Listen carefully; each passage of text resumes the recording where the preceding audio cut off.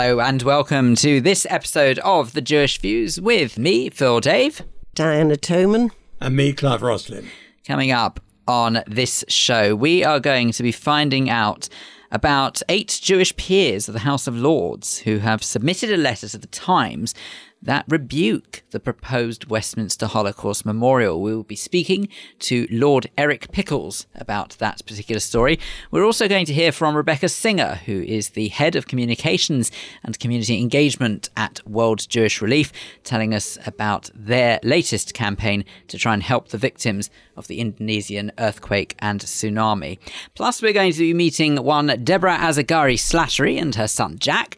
Now, Jack has autism, but don't let that define him, because Jack has an incredible art ability. And we're going to find out exactly how that art ability led him to get a rather exclusive tour of EasyJet. Find out more about that a little later on. But before all of that, with a roundup of the main Jewish news stories from the past week, here's Vivian Krieger. And we begin with the proposed new National Holocaust Memorial outside Parliament, which could cost £50 million, but has already been heavily criticised by Jewish peers who lost family in the Shoah. 8 peers, including Lord Grade and Baroness Deach, wrote a letter to the Times, taking aim at the winning design from architect Sir David Adjaye and Anglo-Israeli sculptor Ron Arad, and saying the plans should be dropped and the money used for education instead.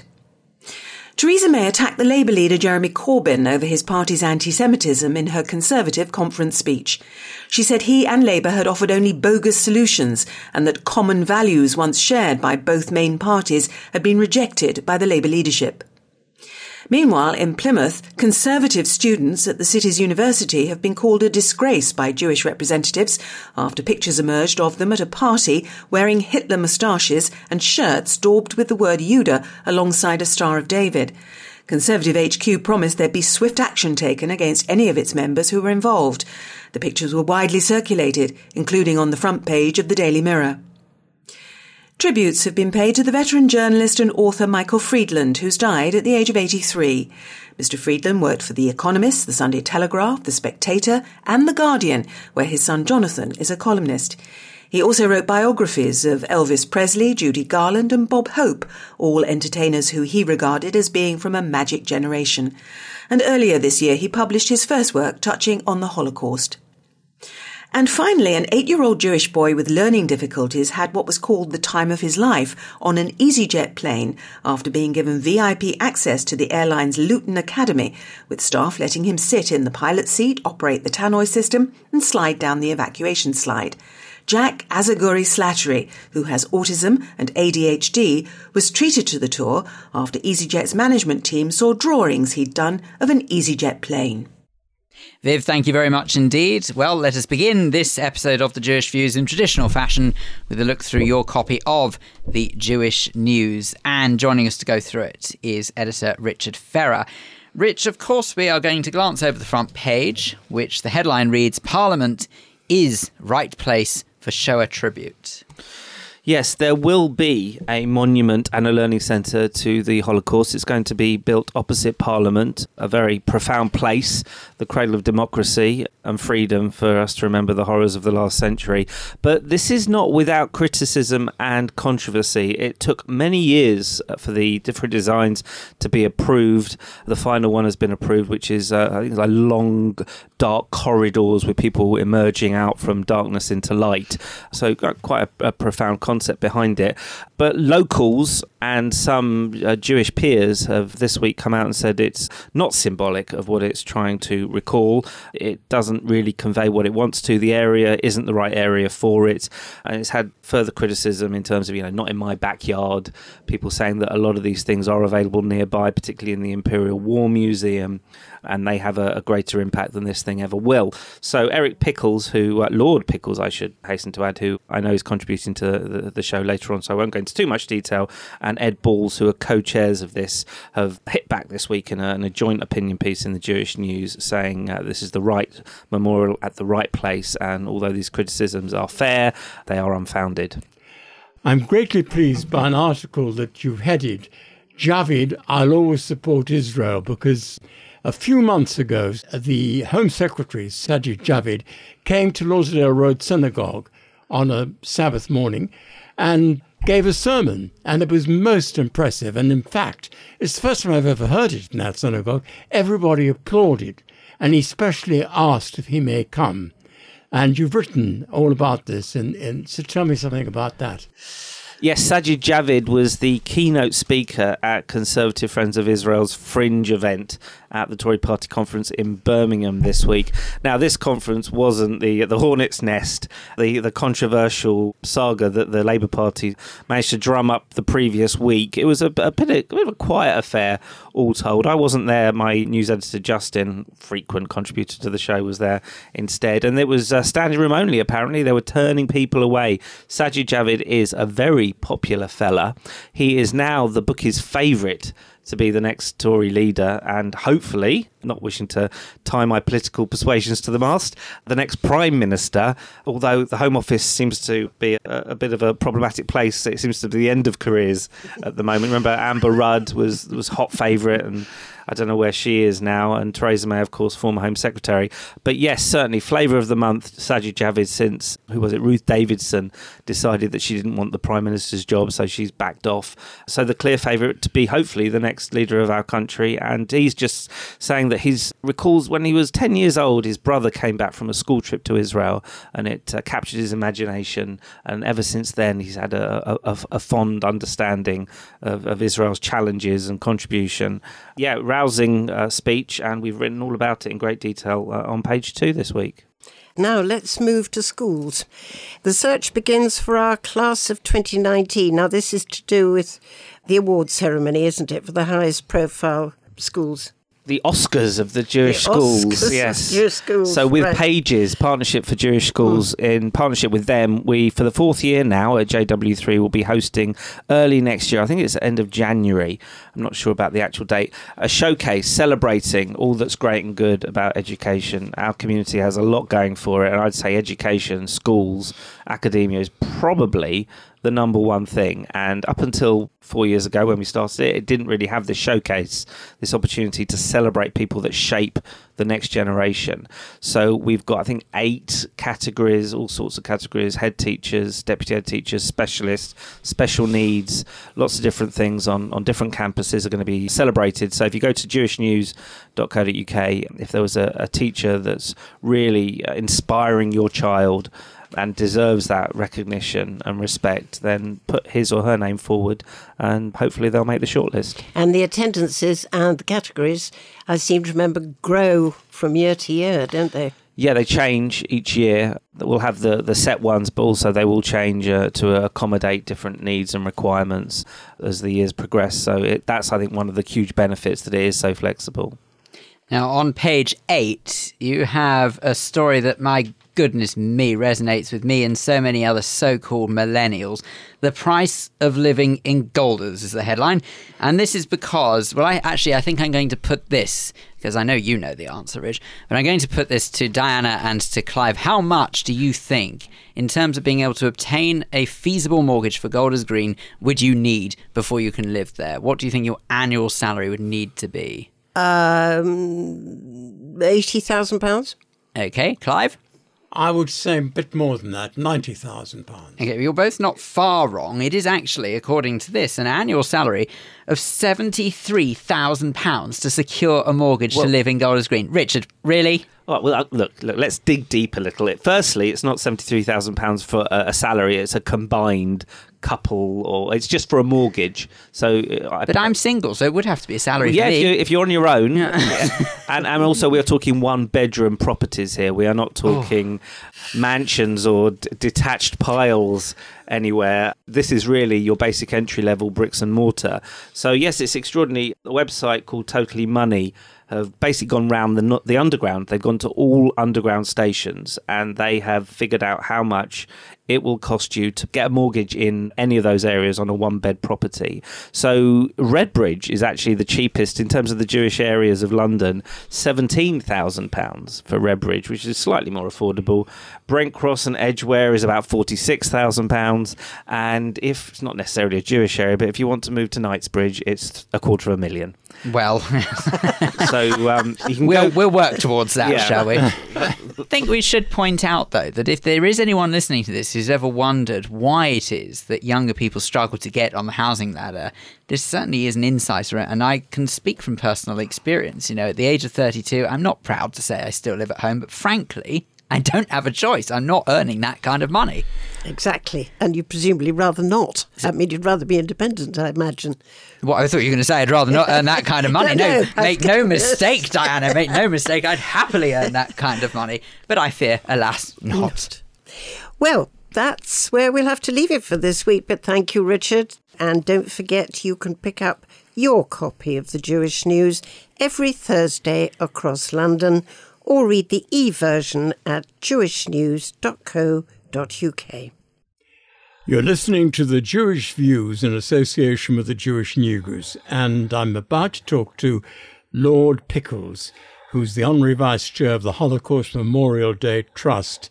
And I want to talk about how 8 Jewish peers of the House of Lords have submitted a letter to the Times rebuking the proposed Westminster Holocaust Memorial. Now, you, Lord Pickles, I know, are very keen on it and have got quite rightly irritated by this. Why do you think they've done it? Don't know. That's something that you should ask them. I can't possibly understand why that should be the case. These are colleagues that I know, and they've not spoken to me about it. I've understood a number of them had some reservations about it. I think it would have been very nice if they'd spoken to me first.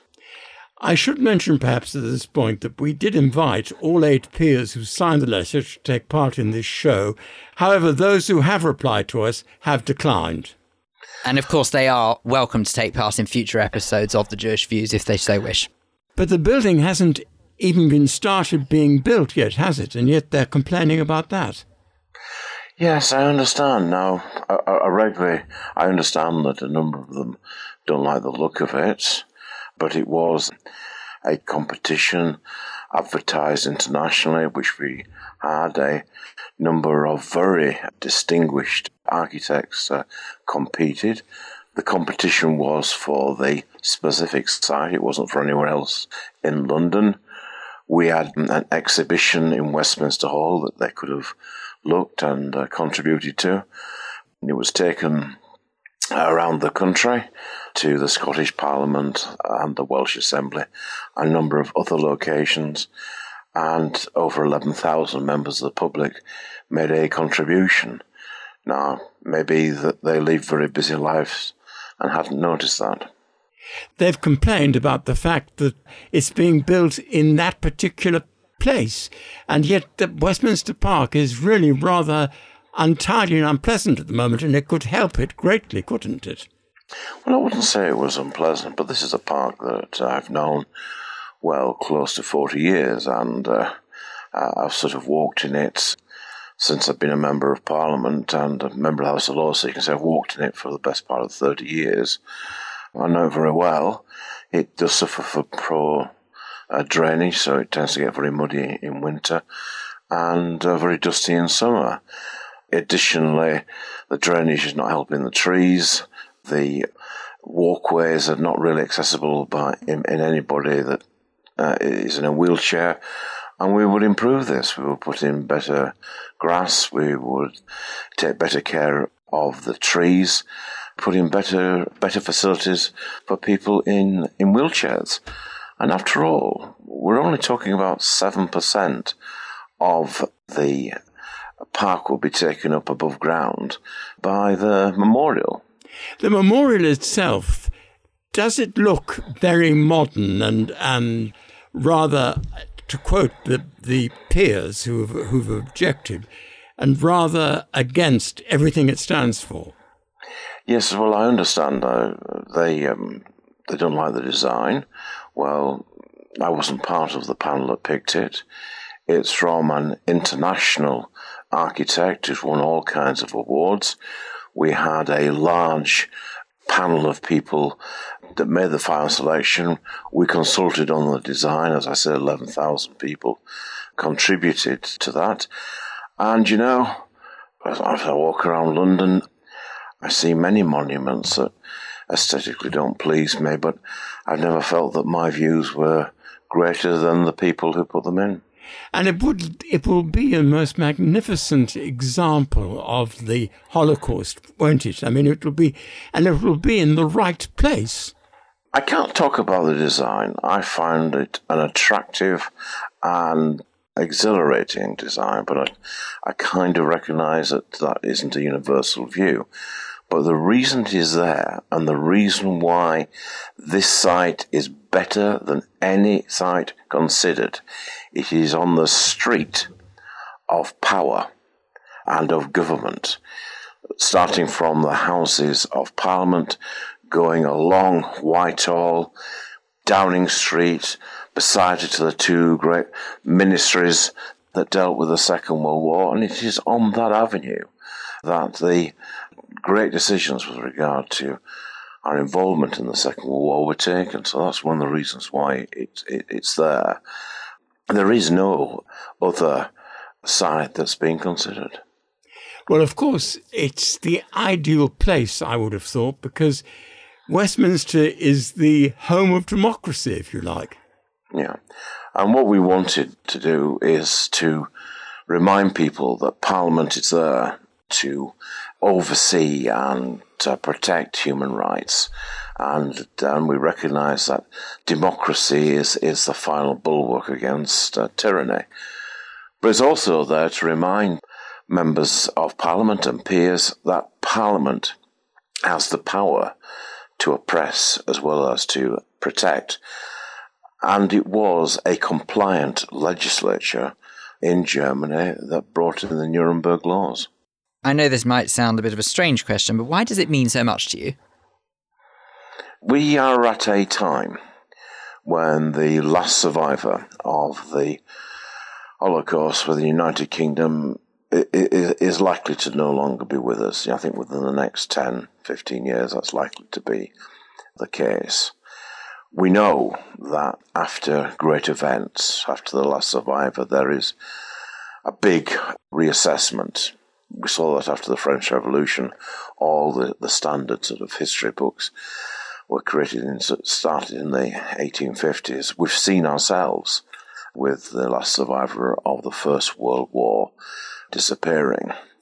Now, slightly over 100 years ago, my grandfather Pickles, Edgar, walked out of a trench in the Somme, and a few moments later, most of his friends were killed. Nobody doubts for a second that my grandfather came out of that trench.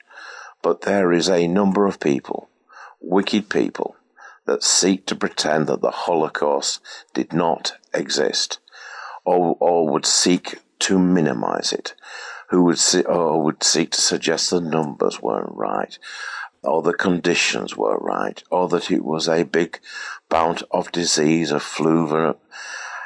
And it is massively important for us to remember that a government in one of the most civilized countries in the world decided to murder its Jewish citizens and to murder the Jewish citizens of Europe.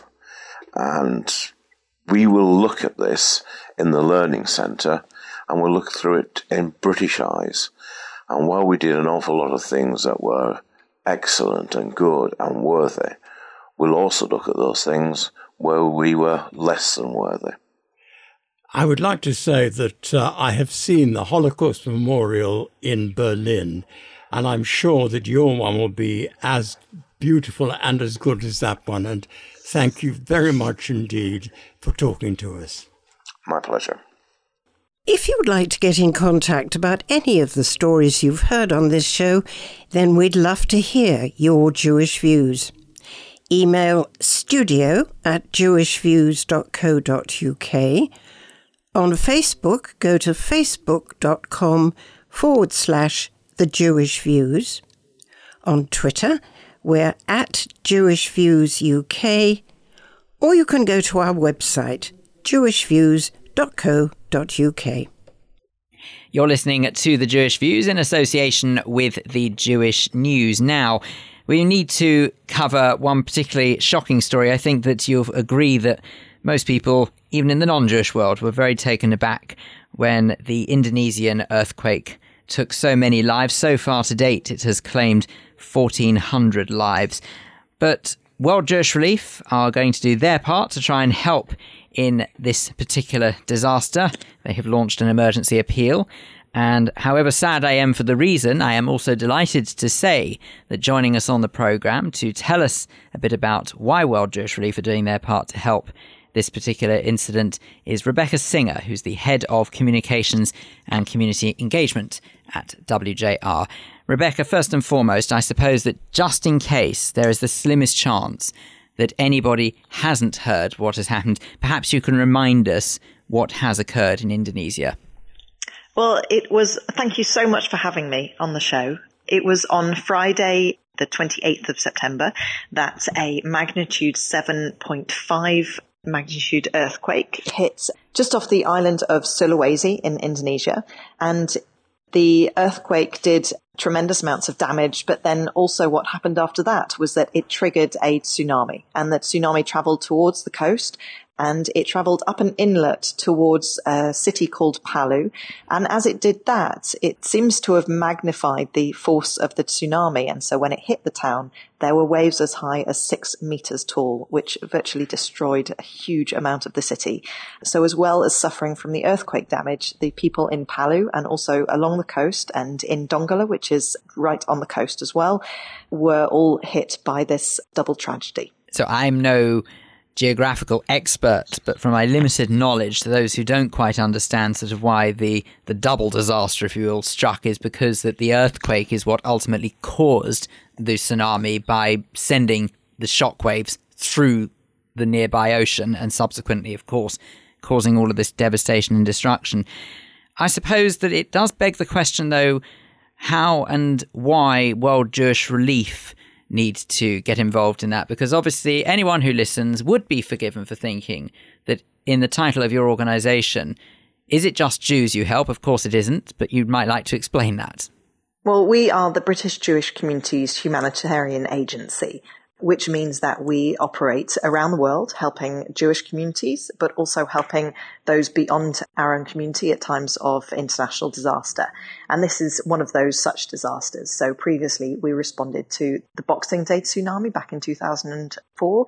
We have more recently responded in Mexico after the disaster there, and in Haiti after a hurricane, and Nepal as well after the earthquake. And what we do is that we respond initially with immediate relief, but then also we stay in the country and we provide ongoing response as well, which means that we enable people to get on with their lives and get back to the position that they were in before the disaster struck, but also to improve their situation. So it might be a livelihood program whereby we help farmers in Nepal to diversify so that when another earthquake strikes or another disaster happens, that they are in a better position to cope. We ended our program in Nepal recently, but we're doing something similar in Haiti. So looking at ways that we can help the local population to recover, but also to be better prepared in case disaster strikes again. And can you try and explain a little bit about the relief process? Because I have been to the offices of WJR and I'm not going to speak any less than the truth that I find. It doesn't appear to be a massive team of you there, so I'm guessing you don't necessarily send people from the office to go and set up camp in these disaster areas. How do you coordinate people to go to the disaster zones, and ultimately what structures do you put in place to help people? So you're right, we have a very small humanitarian response team, which is our humanitarian programs manager, Mirelle, and a couple of other people who support her work. She will be on a flight sometimes within 24 or 48 hours. She's not yet in Indonesia, but she's expecting to go kind of in the next couple of weeks. And as with all our programs all over the world, which includes our work with Jewish communities in Eastern Europe, whether that's Ukraine, Moldova, Georgia, Belarus, and in places where we respond to international crises, we always work through local partners. This means that we don't have to pay World Jewish Relief staff to go, as you said, on expense expensive flights or to live in far-flung places around the world. Local organizations are very well entrenched in their communities. They know the needs very well. They can respond very fast. They know the setup. They've got the local government contacts, and they've got the experience to work in these places. We do a whole series of due diligence tests on these local partners, and we insist on transparency and very high levels of reporting and accountability. And we have tremendous partners all over the world who do the most amazing work for us. And that's how we're able to really work in all areas of the world, and also in Eastern Europe, where we support the world's poorest Jewish communities. Could you guide us through the route that a donation takes, if you like, from the moment somebody clicks that button which says donate now to the recipient? The reason that World Jewish Relief has such a great reputation within the Jewish community is because people really trust us, and we have a fantastic reputation for that. People know that when they give money to us, we take great care about where it's going. And as I said, we have huge levels of reporting and accountability to make sure that that money is used in the right way. So when money comes in for a donation, when a donation of any kind comes in, what we do is that we then send that money to our local partners, and we have a programs team who monitor how that money is used. So if the money is coming in for our general work in Eastern Europe, then we work with partners who provide livelihoods or home care or social and welfare support for older people there. And if it's for international disasters, after the due diligence has been done, we will send the money out to them, and we work with them to understand how it's going to be used. And we also send our humanitarian programs manager out there to determine the best other ways that it can be used as well. So the fact that we are smaller is actually a positive. It's a benefit because we can work in areas which might have been overlooked by the bigger international NGOs. And it also means that we can reach people who might not have already been reached by the aid coming from the much bigger organizations. This seems to be a most marvelous thing that you do. I wonder if perhaps greater publicity was made of the help that you give to people, because it will be a great advantage for people outside the Jewish community to know what you're doing. Yes, and we've worked very hard at that, and any help that you can give us with that would be much appreciated. That's wonderful. We love people talking about the work that we do.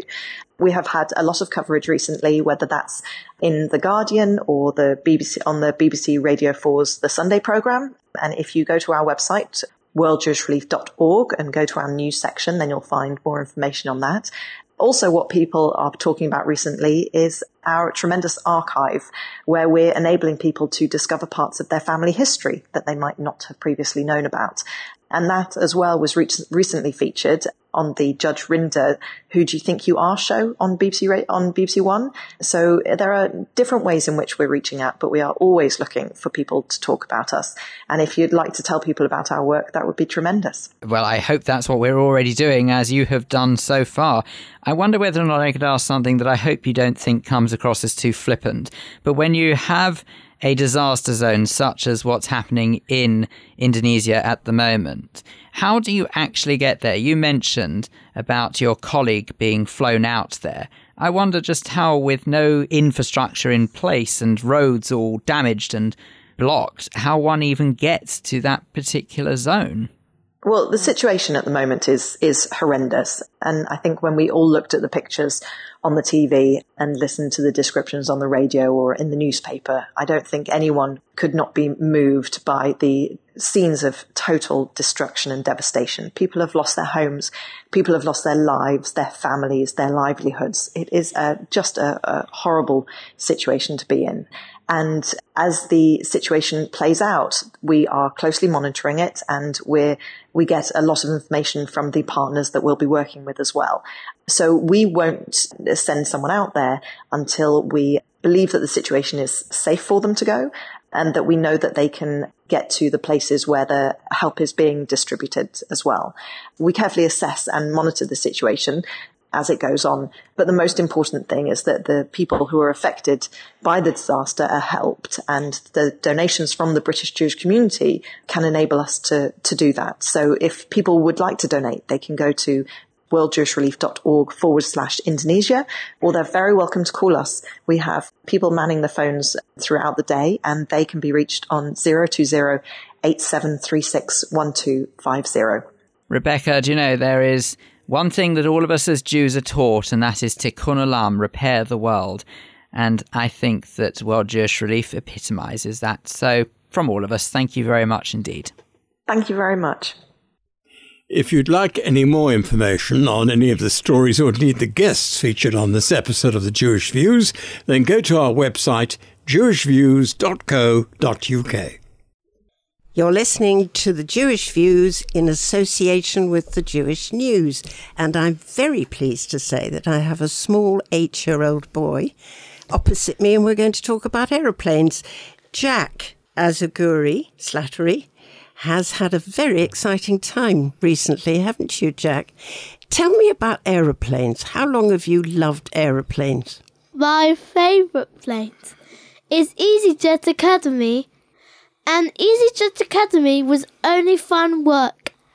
And my favourite EasyJet Academy was my only hope. Was your only hope of getting near an aeroplane? Yes. Right. And I understand you've been drawing them as well, is that right? Yes. When did you start drawing aeroplanes? When you were a little... By my drawing book. Yeah. Because I love drawing in my drawing book. Because drawing, I do the Ninkinong and EasyJet Academy and everything. Is it very difficult to draw an aeroplane? No. What do you start with, the wings? Yeah. Yes. What about the engine? And do you put the pilot in as well? Yes. Now then, Debbie, how did they find these drawings that Jack had done? How did EasyJet get hold of them? I started putting his drawing up online, Facebook or Instagram. I put most of his drawing online, and a parent of the school picked it up. They very kindly forwarded it on to the company, who got in touch with me, and they were very excited to see his drawings, and they were impressed because of his age, of how well he drew. And it started from there. And so they got in touch. The training academy got in touch with me, one of the duty managers there, and Emma, and she was very kind to organise a date for us to come just for Jack, which was really, really nice. Now we get to the exciting bit. Jack, tell us what happened when you got to the academy. What did you have to do and where did they take you? I've taken them into the car.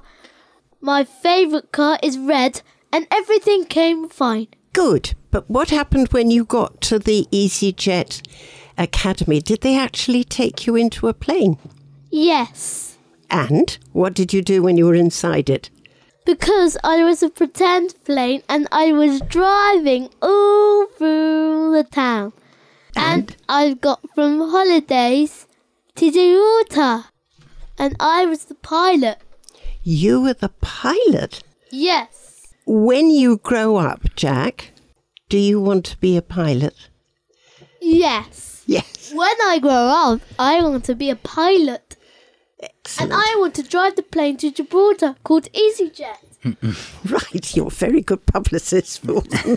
I was going to say, EasyJet. Yes. Yeah, I should point out, EasyJet are not paying us for this interview, but it doesn't matter. I'm sure they'll benefit greatly from it.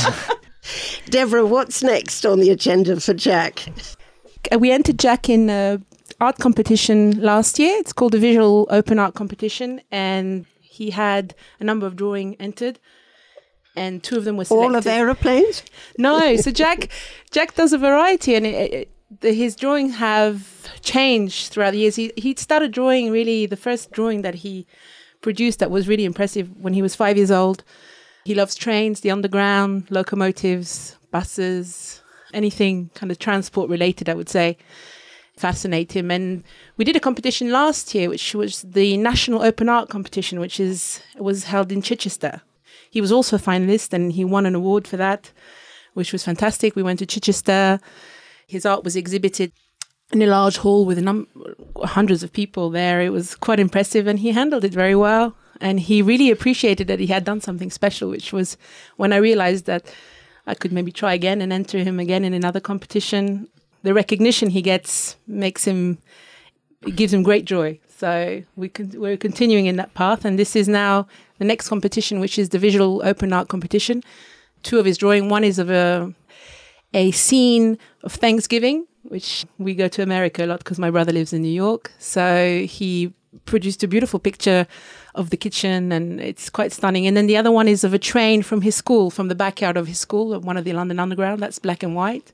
And that's happening in October and November. So, do you find, and forgive me for asking this, but do you find the fact that Jack has ADHD actually enhances his visual performance, and because they have such powers of concentration? Well, actually, autism and ADHD, but they're two.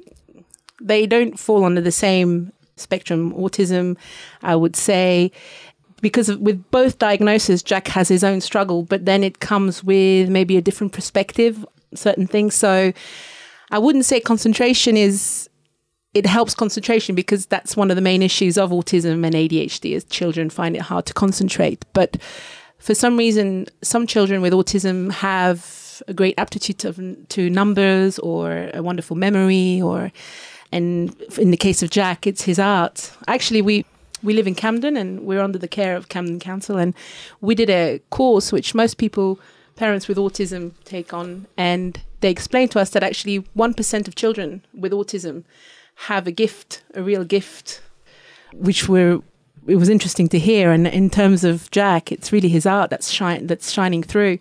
So indeed, that's what comes across we're very forcibly. Yes. We're very proud. We're very proud of him. We want to. We don't push him in any way. It all comes from him. He'll go months without drawing, and then all of a sudden he'll start again.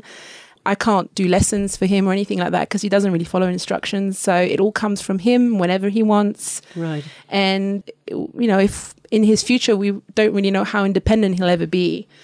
But if that can help him in his life, if he wants to do something with art in his life, then I can set him up.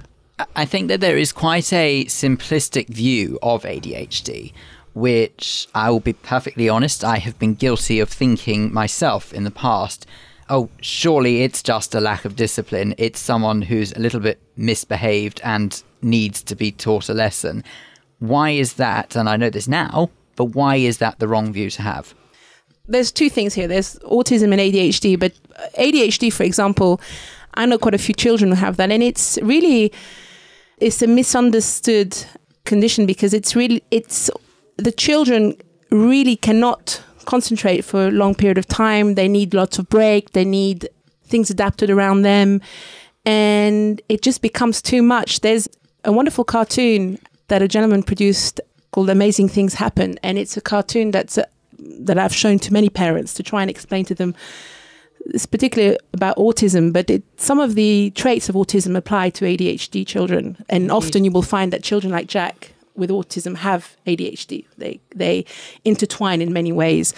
And it explains how they get overloaded with sensory issues, and their brains are wired differently. So everything is just too much. And little things for us like going to the supermarket or queuing in a bank or going to a shop, anything like that can be a real struggle for most children. So if you place them in a school environment, for example, if we're talking about school, and the demands that are put on children in schools anyway, with the children with those conditions are really struggle, and it's a big problem. How does he get on in his present school? Are they supportive? Amazing. I have to say we had a number of schools, and it wasn't all plain sailing. And I think for a parent in the first place to come to terms with when your child is diagnosed is very, very hard. Very hard.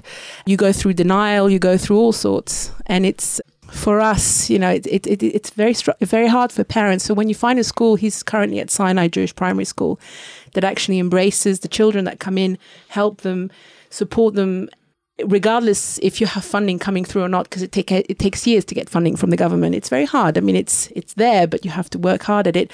But Sinai has been amazing. They've been very, very caring, and when somebody is fortunate to find that, we try and help them as much as possible. Indeed. There's a word that you've used a couple of times throughout this that you've said specifically in Jack's case, and that's the word struggle. But I wonder what's it like as you as a parent trying to obviously help and do the best you can as any parent would for their child, and knowing that sometimes it's going to be slightly more difficult than, say, other parents. How does that make you, and what's your struggle? I try to take one day at a time, where maybe my husband struggles in a different way, where he would see things, he's trying to think too far ahead. And when you try and do that as a parent of a child with autism, it becomes too overwhelming because you don't know what the future holds. You have to act in the moment. So I try to do that. I have learned to arm myself with immense amounts of patience, which I didn't know I was capable of, to tell you the truth, because I'm patient to a certain extent, but with a child like Jack, you need a different level. And I think the hardest thing for me was really finding a network of people that I could rely on, that I can go to for advice. It was once I started school and I started meeting people who were in the same situation as me, it became a lot easier. And this is what I try to do presently, where we are now at school, is whenever there's a parent who has a child with a new diagnosis, which really try and help and support them, listen to them, and try and help them through the maze of the administration that goes with it as well, with autism. When you try and get support from different organisations, it's a minefield. It really is. I can well imagine. It is. You did say that you had a younger child, I think? Yes. And how do the siblings get on? How does the younger child... I assume the younger child hasn't got ADHD? No, he's typical, what they call typical child. David is 4, and he has an amazing aptitude he's got lots of empathy for Jack. He's the older brother now already in terms of communication and understanding his environment and following instructions and just everyday life. He's a lot older than Jack already. So I can't help but notice, though, that you've got some books in front of you. Is this actually examples of Jack's artwork? Yes. Can we have a look? Sorry, sure. Debbie's just passing this over to us now. And oh my goodness. Do you know, I've seen some of it online, but how many drawings are there in here? You've actually got a whole little book going. Oh, he has a whole portfolio. He draws constantly. I try and produce a book a year. So far we have 2. And I give them as gifts, or the intention is to produce larger amount for a show I'm trying to put together to raise money for my son's school and auctioning some of his drawing. But yes. I don't think... Well, I've got the other book in my hand, and I don't think you're going to have any trouble. So that's the older one. That's the latest one, yeah. And it isn't just EasyJet. I've got drawings of British Airways and something called Canada Airlines. Yeah, Wizz Air, they're all there. CANIDER. And Transport for London hasn't fared too badly out of this as well. What strikes me is that it's the sense of perspective. I mean, in my past, I've had a go at drawing. I'm not brilliant at it, but it's one thing that strikes me is the sense of perspective that Jack has got when he draws, and how, frankly, spot on it is. It's amazing. I don't know how he does it. I mean, I try to create a brand around his name called Jackito Art, like you can see on the cover of the book. And that's where when you go online, that's how you find most of the drawings. I was going to ask, you're on social media, aren't you? Yes. So people can have a look for themselves. Yeah. So it's... Oh, well, I'm pleased about that, because I should hate it just to be restricted to we 3. They really are absolutely... But he's done amazing. And through his drawings, I've managed to get in touch, like Transport for London have been very good at kind of giving him praise. And then also Metroline, the bus company, they donated a bus for the school through all this to convert into a library. So it's been quite a journey for him and for me. But it's, Deborah, we could go on talking about this all afternoon. It's been such a pleasure to meet you and to meet Jack. Thank you for coming. Thank you very much. Thank you very much for your time. Time now for our Rabbinic Thought for the week, which this week comes from Rabbi Jeremy Lawrence of Kinloss United Synagogue. God looked at creation and called it good, but very often as we look at the world around us, we don't see it that way. We're astounded by its beauty, but also its glaring defects. Stunning scenery and a picture postcard paradise are blighted by famine, disease, and strife. It is these that often call us to question how God can be all good, the epitome of perfection. Moreover, while the Bible represents the creation of mankind as God's crowning achievement, to all appearances we're probably the most flawed and destructive of God's creatures, a beta to be worked upon before it is ready for general release. Can something with a potential to cause such destruction really be called very good? As our commentators wrestle with this question and they explain the very purpose of creation, they don't see it that way at all. They ask, what would be the wonder in an all-powerful God creating an all-beautiful universe? Indeed, if there were no flaws, there could be no appreciation of perfection. If you look carefully at the text, you see in Genesis chapter 1 that God creates mankind out of nothing. Mankind is male and female and in God's image. God instructs this creation to populate the world and to dominate it. In Genesis chapter 2, the story is told over again, but this time man is rolled out of the dust of the earth, the breath of life is breathed into him, and then woman is extracted from within him. This more earthy creation is charged with the responsibility of working the world and tending it. So we have a strident and godly creature zapped into existence in chapter 1, and a far more humble one in chapter 2. For secular scholars, this presents evidence of different creation myths being clumsily juxtaposed in our Bible. For our biblical commentaries, by contrast, the two accounts highlight the complexity and different dimensions of creation.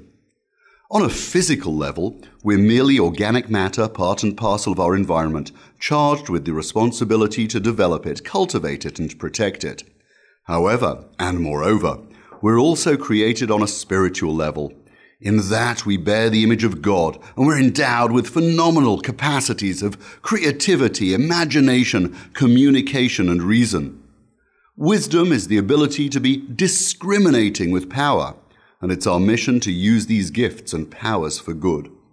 We're taught that God created the world in such a way that we would become His partners in the completion of creation. This mission is known as Tikkun Olam, the repair or perfection of the universe. The world is not perfect. It's our duty to make it so. Often we look at flawed creation and ask, where is God? After the sin in Eden, God looked at the world He'd given us to perfect, and He calls out, where are you? Where is mankind? In the words of Rabbi Lord Jonathan Sacks, as long as there is hunger, poverty, and treatable disease in the world, there is work for us to do. As long as nations fight and men hate and corruption stalks the corridors of power, as long as there is unemployment and homelessness, depression and despair, our task is not yet done, and we hear, if we listen carefully enough, the voice of God asking the first humans, where are you? Thank you to Rabbi Jeremy Lawrence of Kinloss United for our thought for the week. And that's it for this edition of the Jewish Views. Thank you to our guests, Rebecca Singer, the Right Honourable Lord Pickles, and Deborah Azagury-Slattery and her son Jack. Thank you to our producer Sue Greenberg, and indeed to you at home for listening. You can always listen to this episode or any previous episode of the Jewish Views by visiting our website, jewishviews.co.uk. Please remember to subscribe to us in your podcast application.